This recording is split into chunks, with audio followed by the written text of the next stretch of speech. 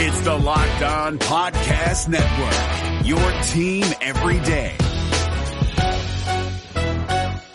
Kyle Krabs here, host of Locked On NFL Scouting. Join Joe Marino and me every day as we provide position-by-position analysis of the upcoming NFL Draft. Check out the Locked On NFL Scouting podcast with the Draft Dudes on YouTube or wherever you listen to your favorite podcasts.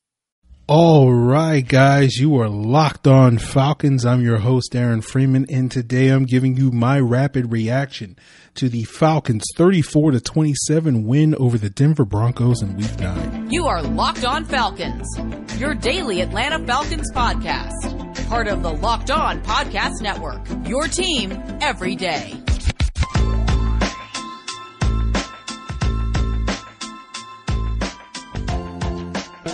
So today's episode is brought to you by Built Bar. Go to BuiltBar.com, use the promo code LOCKEDON, and you'll get 20% off your next order.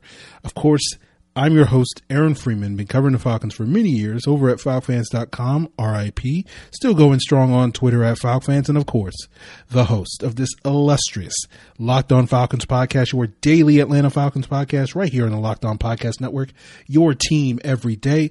And today's episode, of course, is me giving you my thoughts, my takeaways, my reaction to the Falcons' Week 9 victory over the Denver Broncos by the score of 34-27. We'll get into the conversation about certain role players, particularly on the offensive side of the ball, stepping up.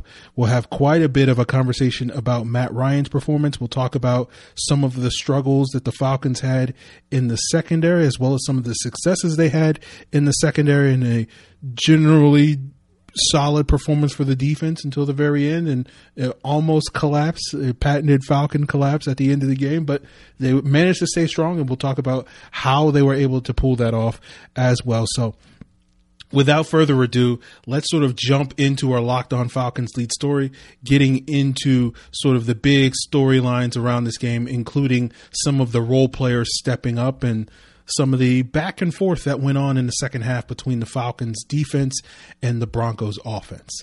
So the Falcons earned their third win of 2020 and their second win in a row with a 34-27 home win versus the Denver Broncos in Week 9. One of the big questions entering this week was whether or not the Falcons' other receivers could step up in the absence of Calvin Ridley, who was inactive due to an ankle injury he suffered last week. And the answer was unequivocally yes. Olamide Zaccheaus stepped in the Ridley shoes, and all he did was just lead the Falcons in receiving with 103 yards with 1 touchdown on 4 catches. He and quarterback Matt Ryan connected on a 51-yard scoring strike on the Falcons' second possession. Zaccheaus' explosiveness, along with Ryan's hot start, helped the Falcons quickly build a lead with scores on their first 4 possessions to go up 20-3 by halftime. The Broncos, however, did make things a little bit more interesting with 3 fourth-quarter scores to cut the lead tight to the end, but the Falcons managed to hold on and prevail. The almost fourth-quarter collapse overshadowed an impressive defensive performance for the Falcons during the first 3 quarters. They held the Broncos to just 6 points during that span, shutting down their ground game for the most part. The Broncos finished the game with 103 yards rushing, but 47 of those came on scrambles by quarterback Drew Lock, as running backs Phillip Lindsay and Melvin Gordon were held to just 31 yards on 14 carries. The Falcons' ability to slow down the Broncos' ground attack led to a number of 3rd and longs for Denver, and that was a big reason why the Broncos offense struggled. Through 3 quarters, the Broncos managed to convert just 4 of 11 third downs. In the fourth quarter, the Broncos fared a little bit better on third downs, converting 3 of 5 third downs. But whenever the Broncos face a 3rd and 7 or longer, which they saw 8 times throughout the game, they were unable to convert. On 3rd and 6 or shorter, they finished the game converting 7 of 9 attempts. It was clear the Falcons' game plan was the key on the Broncos' running game and forced Drew Lock to beat them, which he struggled to do for the majority of the game. But Lock did make things interesting in the fourth quarter, and without a Ricardo Allen interception in that quarter, the outcome of this game might have gone differently. The Falcons safety picked off Lock on a play where defensive tackle Grady Jarrett got pressure and forced Lock to throw off his back foot. That pass sailed over the head of his receiver and into the arms of Allen, giving the ball back to the Falcons at the Broncos' 12-yard line with 9.5 minutes left in the game after the Broncos had cut the Falcons' lead to 27-13 and forced the Falcons to punt on their second consecutive drive. but the Falcons quickly capitalized on the Allen interception with a Todd Gurley scoring run, pushing their lead to 34-13 with 9 minutes left in the game. Allen then shined again on the Broncos' next possession, breaking up a throw to wide receiver KJ Hamler in the back of the end zone and forcing a turnover on downs. Fortunately, the Falcons were able to get those 2 stops thanks in large part to Allen, because otherwise they had really no success keeping the Broncos out of the end zone on their next 2 possessions, and the Falcons offense did little to run out the clock on their final possessions. Fortunately, special teams also stepped up for Atlanta as the Falcons were able to recover both of the onside kick attempts by the Broncos on their subsequent scores. Overall, the late game struggles didn't overshadow a good game for quarterback Matt Ryan, who finished with 284 yards passing, 3 touchdowns and an interception. Ryan was able to spread the ball around thanks to multiple players filling in the shoes of the absent Ridley. Hayden Hurst had a team-leading 7 catches for 62 yards. Julio Jones added 54 yards on 5 catches and a 21-yard touchdown. Christian Blank had 3 catches for 31 yards, and Brandon Powell had Ryan's other touchdown, with his only catch of the day being a 9-yard score. The Falcons have time now to recuperate and get healthy, as they have a bye week next week before they face their division rival, the New Orleans Saints, in week 11. It's been an impressive stretch of games under interim head coach Raheem Morris, having won 3 out of their last 4, but things are going to get considerably harder after this bye week, as the Falcons have the hardest remaining schedule in the NFL, having to face NFC South teams like the Saints and Bucs twice each, along with the defending Super Bowl champions and the Kansas City Chiefs. Hopefully, the momentum that they've gotten with these 2 most recent wins and the positive performance from the offense in the first half and the improvement of the defense will give them momentum that they need to carry over into the tougher back half of their 2020 and potentially play spoiler to some of these other playoff contenders. So, guys, there's your Locked On Falcons lead story. We're going to continue today's episode by getting into more of the conversation around the sort of role players on the offense stepping up, but that will allow us to talk a little bit about some of the, I guess not role players, but the defensive backs on the Falcons not necessarily living up to expectations this week. And then that will lead us into a conversation about Matt Ryan, which will be the bulk of today's remaining episode. But before we get there, I do want to plug the Locked On NFL podcast for Monday's episode, where you can get Locked On Packers host Peter Bukowski giving you his thoughts and takeaways from this past weekend's actions. Subscribe to the Locked On NFL podcast on your favorite podcast platform, including Apple Podcasts, Spotify, or whatever you're listening to me right now. So the 2 key components of losing weight are diet and exercise. So let's talk about exercise. When it comes to getting or staying in shape, nothing feels as good as that feeling of accomplishment, of hitting your fitness goals and feeling great about yourself. Echelon can get you there. Echelon offers the next generation of connected fitness bikes, fitness mirrors, rowing machines, and their all-new Stride Smart treadmill. No matter what your favorite fitness activity, Echelon gives you a fun and challenging workout for the comfort of your own home. Their world-class instructors will motivate you with thousands of daily live and on-demand studio level classes, always available when you need them. Unlike their competitors, Echelon is affordable for everyone, and one membership lets up to 5 family members all work out at the same time. Right now, you can try any Echelon fitness equipment at home for 30 days. Go to echelonfit.com/NFL. That's ECHELON fit.com/NFL. We're driven by the search for better, but when it comes to hiring, the best way to search for a candidate isn't to search at all. Don't search, match with Indeed. 93% of employers agree Indeed delivers the highest quality matches compared to other job sites, according to a recent Indeed survey. And listeners of this show will get a $75 sponsored job credit to get your jobs more visibility at Indeed.com/podcast. Just go to Indeed.com/podcast right now and support our show by saying you heard about Indeed on this podcast. Indeed.com/podcast. Terms and conditions apply. Need to hire? You need Indeed. So we talked about sort of Zaccheaus stepping up, but it wasn't just Zaccheaus. It was Powell. It was Blake. They made some key catches. They were facing the Broncos' backup corners with starters A.J. Bouye and Bryce Callahan, their top 2 corners, out of the lineup. Devontae Harris was a guy that they really picked on in this game. Zaccheaus' 2 big plays that he had came against him. I know there was another catch later in the game where Julio was able to, shrug him off a tackle in the first half of the game. I think they kind of benched Harris at halftime.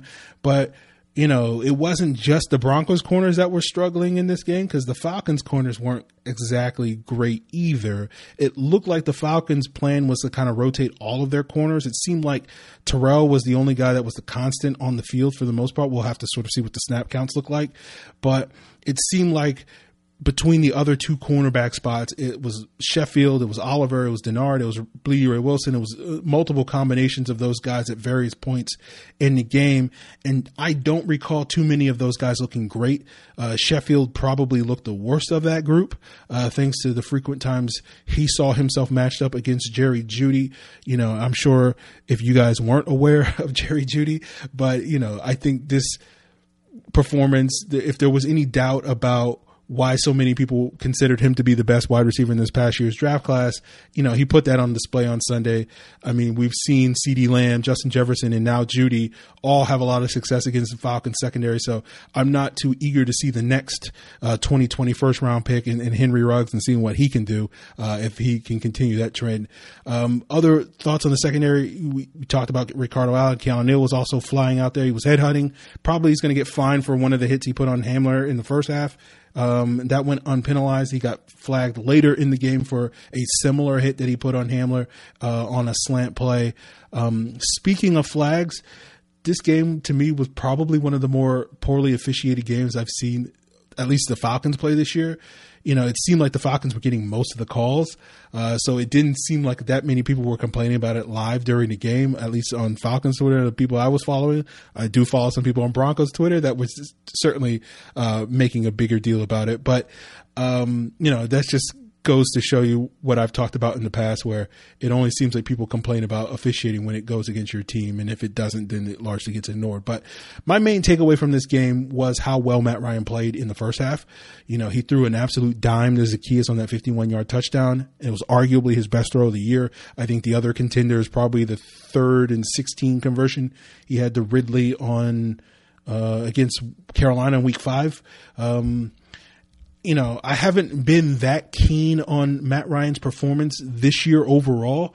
I think he's played mostly well, but it hasn't been amazing by any means. I feel like too often the conversation about Matt Ryan is like, oh, he's awful when he's bad, and then when he's kind of good, it's like, oh, he's amazing, he's one of the best quarterbacks. And it's kind of a polarizing opinion. We will circle back to that topic a little bit later on today's episode. But I thought he did an excellent job distributing the ball in the first half. He was like 18 for 23 for 216 yards passing in the first half.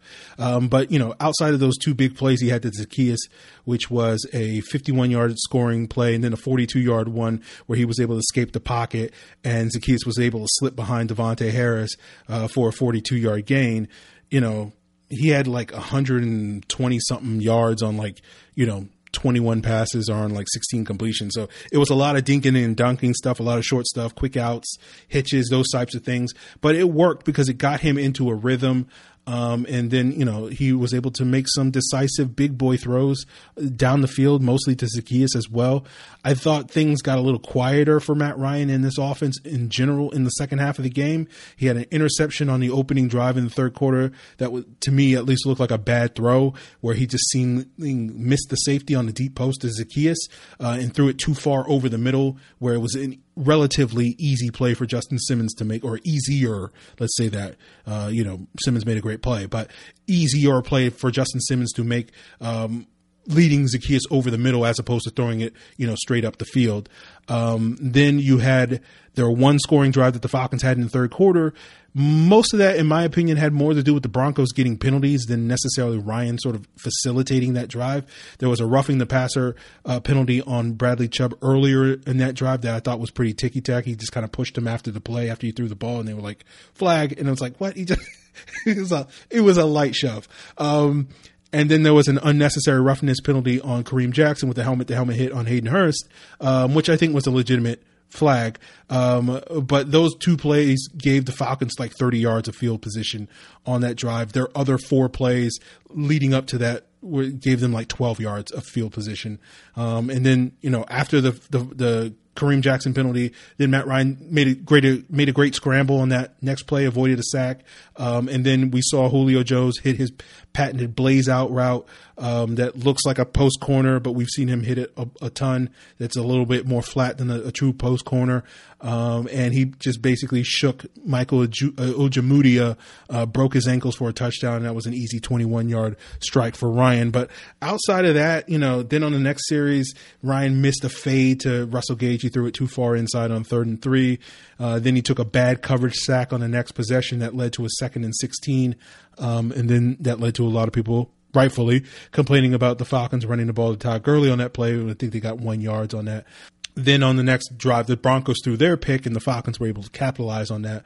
So, thereafter, most of my criticism about Ryan and his performance is a little bit even more nitpicky than what I'm being right now. So I do want to talk about Matt Ryan's performance and sort of how it plays into sort of the conversation that we've been having now for a month, or at least been talking about in the background for a month, about sort of the future of this team at the quarterback position. And sort of, now that we have 9 games under our belt, we can look back at Matt Ryan's performance this season and say, okay, like, where are we with Matt Ryan? Where are we moving forward with Matt Ryan? What's our assessment of him? And I want to get into that a little bit more to wrap up today's episode.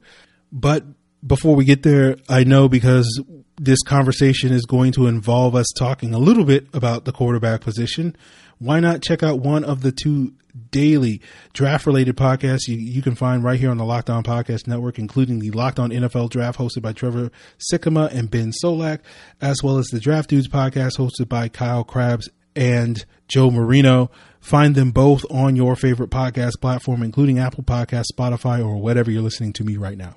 So we talked about the exercise component of losing weight earlier. So let's talk about the diet part.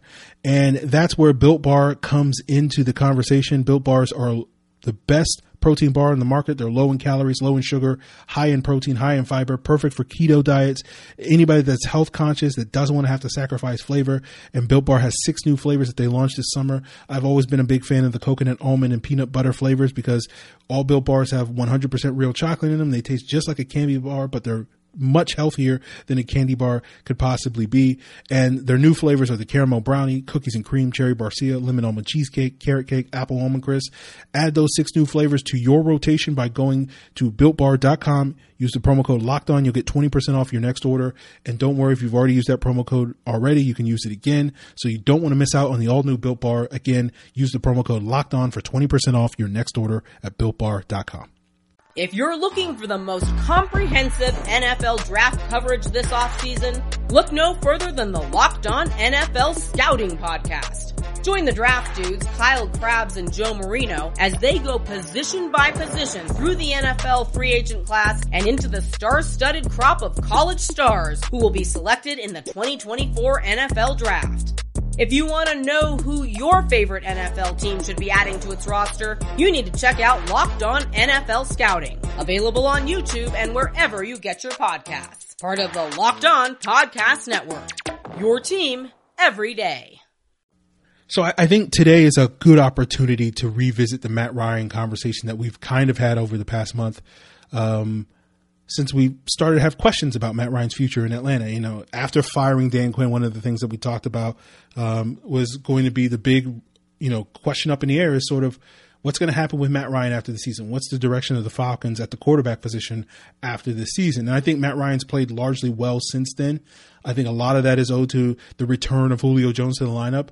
And my big concern going into this game, watching the film the last couple of weeks, I mentioned this on Friday's episode, but it seemed like Matt Ryan was very locked in on Julio Jones these past few games.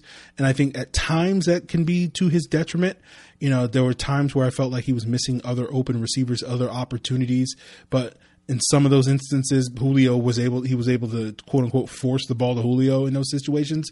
And Julio was able to make the play and you saw a positive result. So, by the most part, people were like, oh, well, the process is fine if you get a positive result. But in some of those cases, I think you had a flawed process, as they would say.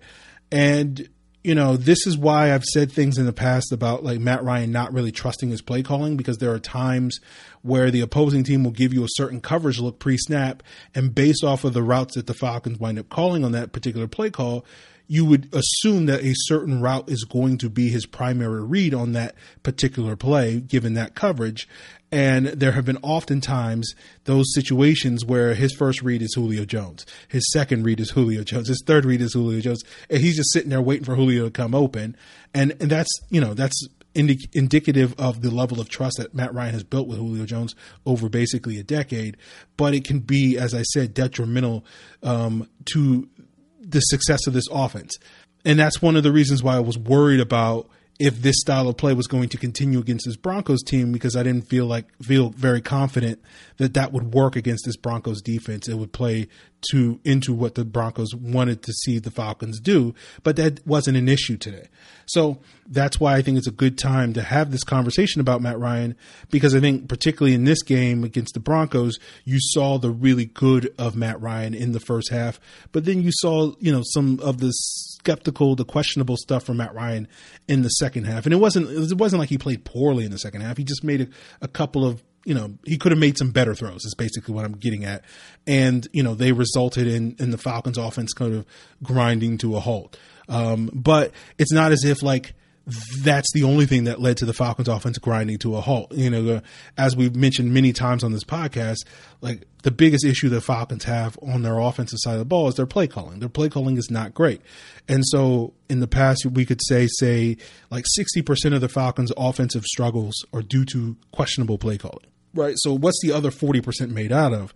I would argue, based off of what I've watched this year, I would say probably 20% of that remaining 40%, or half of the remaining 40%, 20% is Matt Ryan, 10% is the wide receivers not getting open, particularly against man coverage, and the other 10% is untimely offensive line breakdowns where James Carpenter gets beat or another team throws a stunt at us or something like that, and you see these breakdowns in the protection. And even if Matt Ryan had made the right read, he didn't have enough time to throw the ball to the open receiver. So my suspicion watching the game live is that we'll see a similar split, a similar 60, 20, 10, 10 split for this game if we're assigning some of the offensive issues, particularly in the second half, along those lines. But we'll see what the film says later this week. But I felt like this year, a lot of Matt Ryan's success has hinged mostly on sort of Julio and Ridley being really, really good, and Matt Ryan being more of a game manager, distributor, than necessarily Matt Ryan being the guy that's sort of not necessarily putting the team on his back, but you know what I mean, being more a partner in that. And I felt like this week you saw more, particularly in the first half, more of Matt Ryan being that guy, extending plays and throwing some very good passes early in this game. So, the next subject I want to move towards is sort of this idea, going back to what I mentioned earlier, was sort of this polarizing conversation that we tend to have about Matt Ryan, where I feel like during that 2.5 game rut that he was in from, the second half of the Bears game, the Packers game, and then that first Carolina game, and people were like, oh, Matt Ryan's washed and he's done. And then I felt like that backlash, but then there was backlash to that backlash, and I felt like that backlash to the backlash was too strong in the other direction, whereas now people are like, oh, Matt Ryan's, elite and all these various things. And I feel like this is the same thing I've complained about in the past, where I feel like these two perspectives tend to hijack any conversation about Matt Ryan, because you tend to get these very polarized opinions, these two extreme opinions of either Matt Ryan stinks or Matt Ryan's amazing. And the truth of the matter, I think, is mostly in the middle. I don't feel like Matt Ryan's performance this year is at the level that I would expect out of a top 10 quarterback. But I certainly think he's probably a top 15 quarterback. I would say, if let's say he was the 8th best quarterback going into the season, I feel like now he's probably still the 12th or 13th best quarterback in the league. But I always feel like, particularly earlier in the season, I felt like people acted like that drop off from Matt Ryan was this massive drop off that meant that the Falcons need to go out and basically make a quarterback change. And I just didn't feel that way at all. And thus, it led to the narrative that you still see, which is people their future hinges on them being in the position to draft one of these talented young quarterbacks high. And it's I don't really agree with that. I understand people's, desire to think that one of these young quarterbacks may be special or whatever the case may be, and feel like, oh, this is a golden opportunity that you don't want to see the Falcons blow. But I don't think that means that like everything is riding on this. The next 5 years, the next 10 years of this team's success is riding on, this team's ability to basically tank in the second half of the season. And so the reason why I believe that is I feel like, let's say Matt Ryan is now the 13th best quarterback in the league. Like, if you have the 13th best quarterback in the league on your team and you can't compete consistently for a playoff spot, you can't win 8 or 9 games pretty much every year, that to me is a sign that you may not be a great coach. You may be a bad general manager. You don't know how to build a team around that type of quarterback. And I feel like, you have this one side where Matt Ryan has played very well over the last month. And then people react to that as like, oh, well, Matt Ryan's been amazing this last month and definitively he should be the Falcons quarterback for the next 5 years. We don't have to worry about the quarterback position ever again. And it's like, I don't know about that. And then you have the opposite side of that where it's like, everything hinges on the Falcons drafting one of these top quarterbacks with a top 5 pick or a top 3 pick or whatever. And if we don't get one of these guys, it's a massive failure and this team is doomed. And it's just like that's not true either. And I feel like today we saw a big difference between what it's actually like to be in quarterback purgatory, which is where the Broncos are, versus where the Falcons are. And I feel like if the Falcons are in a position, should they be picking high enough in the draft to take a quarterback very high in the draft, and they think that quarterback's a stud quarterback, then pull the trigger on that guy. If you're drafting a guy because you feel confident, you feel very optimistic that guy has the potential to be a top 5 quarterback in this league within 3 to 5 years, pull the trigger on that guy any day, every time.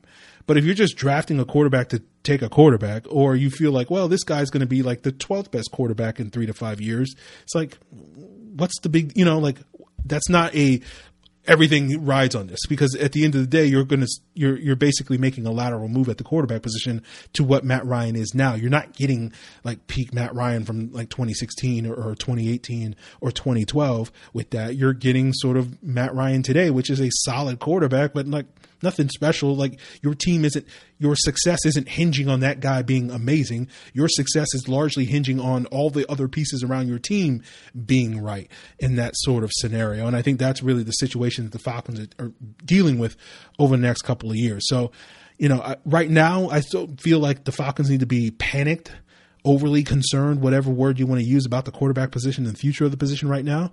I think there's certainly room for improvement, but it's not something that I feel like the Falcons need to be too worried about anytime soon. It's kind of in that, well, we'll just sort of cross that bridge when we get to it. But this is obviously a subject that I certainly have more to say about, and we may get into it later this week on the podcast. And we'll just sort of have to see how the next 7 games go for Matt Ryan.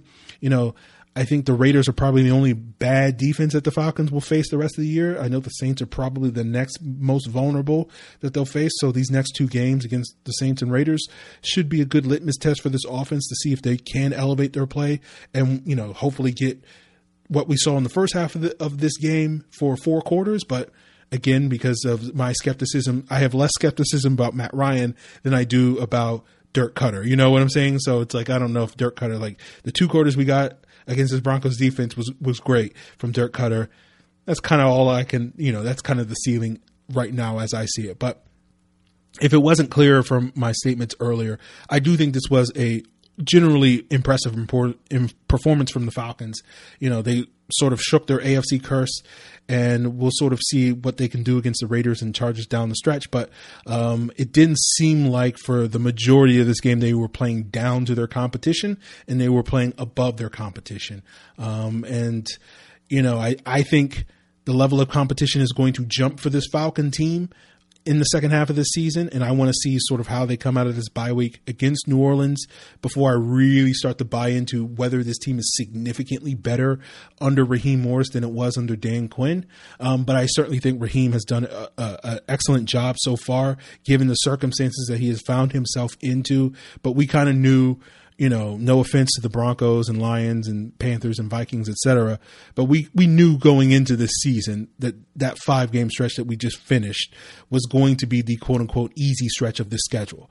So now we're going to get into the harder stretch of the schedule, and it doesn't really kick off until those last 3 games where we got Tampa Bay twice and Kansas City right now. But, these next 4 games twice against New Orleans, Raiders and Chargers, we'll sort of see how they handle those, because again, I think those are teams that right now, maybe not the Chargers, but the Raiders and Saints probably overall are better teams than the Falcons, but not by a huge degree. So if the Falcons can quote unquote rise up, as it were, and raise their level of competition, I think those are still winnable games. So even though I'm like skeptical of what this team is going into this harder stretch of games in the second half, it's not because I'm like, oh, they can't win any more games, they're going to go 0-7 the rest of the season. No, I don't think that. I think they'll probably win at least 2 of these next 7 games. Hopefully they can win more. But it's one of those things where I do want to sort of see if they elevate their level of competition over these back half of the season. But I think the Saints generally are a better team, but we've seen them come out of the bye week and smack the Saints in the mouth, and I'm eager to see if they can do it 2 years in a row. I'm sorry. So that's what we have to look forward to. We'll have a guest on tomorrow, guys, to talk more about this Broncos game, maybe some of the standouts, as well as what they're looking for, for the Falcons coming out of their bye week, as we head into their bye week. So be on the radar for that. And we got more great content coming to you, and probably including a mock draft at some point later this week. And we can actually see if I actually project the Falcons to take that quarterback high in the draft, depending on where they pick. But I think as of I'm recording this, I think they're no longer in the top 10. So I'm going to have to do a lot more homework on that mock draft based off of current projections, based off of this win right now. So we'll see how that goes. So instead of doing 5 or 6 picks like I thought I was only going to have to do last weekend on Friday, now I might have to do like 11 or 12 picks. So we'll see how it goes, guys. Appreciate you guys tuning in. Of course, we'll have some opportunities for some Q&As and some mailbags later this week as well. So if you want to hit me up for future content, future questions, future feedback, and content subjects for what you want me to talk about on future episodes of the Locked On Podcast, of course, you could hit me up on Twitter at Locked On Falcons, via Facebook at Locked On Falcons, or you can send an email to lockedonfalcons@mail.com. Appreciate you guys for tuning in. Until then. Is your team eliminated from the playoffs and in need of reinforcements? Maybe it's time for a rebuild, or maybe they're just a player or 2 away from taking home the Lombardi Trophy. Either way, join Keith Sanchez and Damian Parson for Mock Draft Monday on the Locked On NFL Draft Podcast. They'll tell you which college football stars your team will be taking in the 2024 NFL Draft. Check out Mock Draft Monday on the Locked On NFL Draft Podcast, part of the Locked On Podcast Network. Your team every day. If you're looking for the most comprehensive NFL draft coverage this offseason, look no further than the Locked On NFL Scouting Podcast. Join the draft dudes, Kyle Krabs and Joe Marino, as they go position by position through the NFL free agent class and into the star-studded crop of college stars who will be selected in the 2024 NFL Draft. If you want to know who your favorite NFL team should be adding to its roster, you need to check out Locked On NFL Scouting, available on YouTube and wherever you get your podcasts. Part of the Locked On Podcast Network. Your team every day.